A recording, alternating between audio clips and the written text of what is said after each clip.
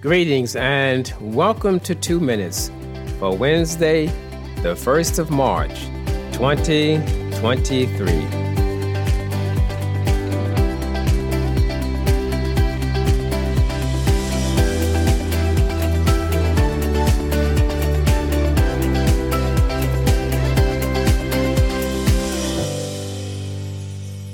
For today, our scripture will come from the New Testament book of 1 Corinthians chapter 15, verses 3 and 4, where it says, "For I delivered unto you first of all that which I also received, how that Christ died for our sins according to the scriptures, and that he was buried, and that he rose again the third day according to the scriptures."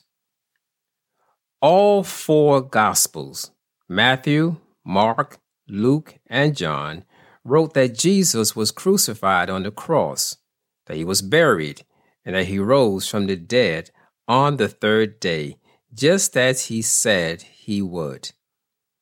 In our text here in 1 Corinthians, the Apostle Paul points out three things Jesus' resurrection accomplished. First, the Bible states in Romans chapter 3 and verse number 23, "For all have sinned and come short of the glory of God." Sin is what separates us from God. But God, in his great love for us, sent his Son, Jesus Christ, to be the atoning sacrifice for our sins. In the first epistle to John, chapter 2 and verse number 2, he says, "And he is the propitiation for our sins, and not for ours only, but also for the sins of the whole world."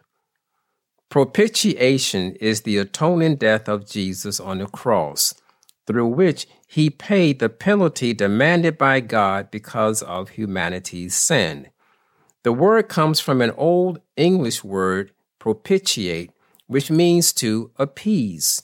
Thus, propitiation expresses the idea that Jesus died on the cross to pay the price for sin, which a holy God demanded of the sinner.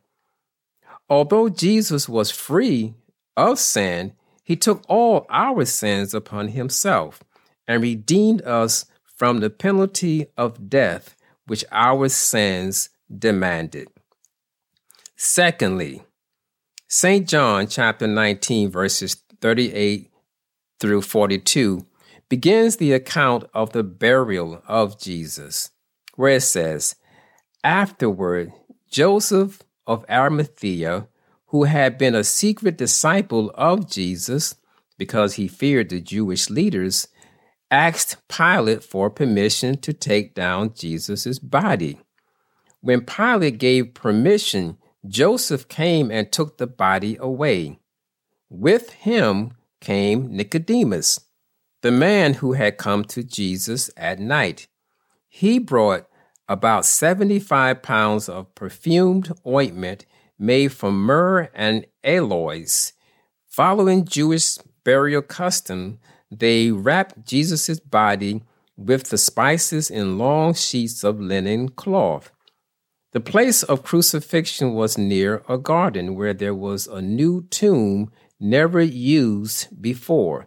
And so, because it was the day of preparation for the Jewish Passover, and since the tomb was close at hand, they laid Jesus' body there. Once Jesus was buried, the Jewish leaders, remembering what Jesus had said about rising again, went to Pilate and asked for a special guard to be placed at the tomb. Pilate gave permission. The tomb was sealed, and Roman guards were posted to protect it. Thirdly, the central doctrine of Christianity affirms that God raised Jesus from the dead on the third day. So significant is the resurrection of Jesus that without it, there would be no church or Christianity, and we would still be in our sins, according to 1 Corinthians chapter 15 and verse number 17. The resurrection is what separates Jesus Christ and Christianity apart from all other world religions. Christianity is the only religion where its leader died and was raised from the dead and still lives in the heart of his followers. The power of God that raised Jesus from the dead is still among us. Now, while some may choose to follow a dead hero or religious leader into death, but only a living Savior can lead us into life. May God bless you.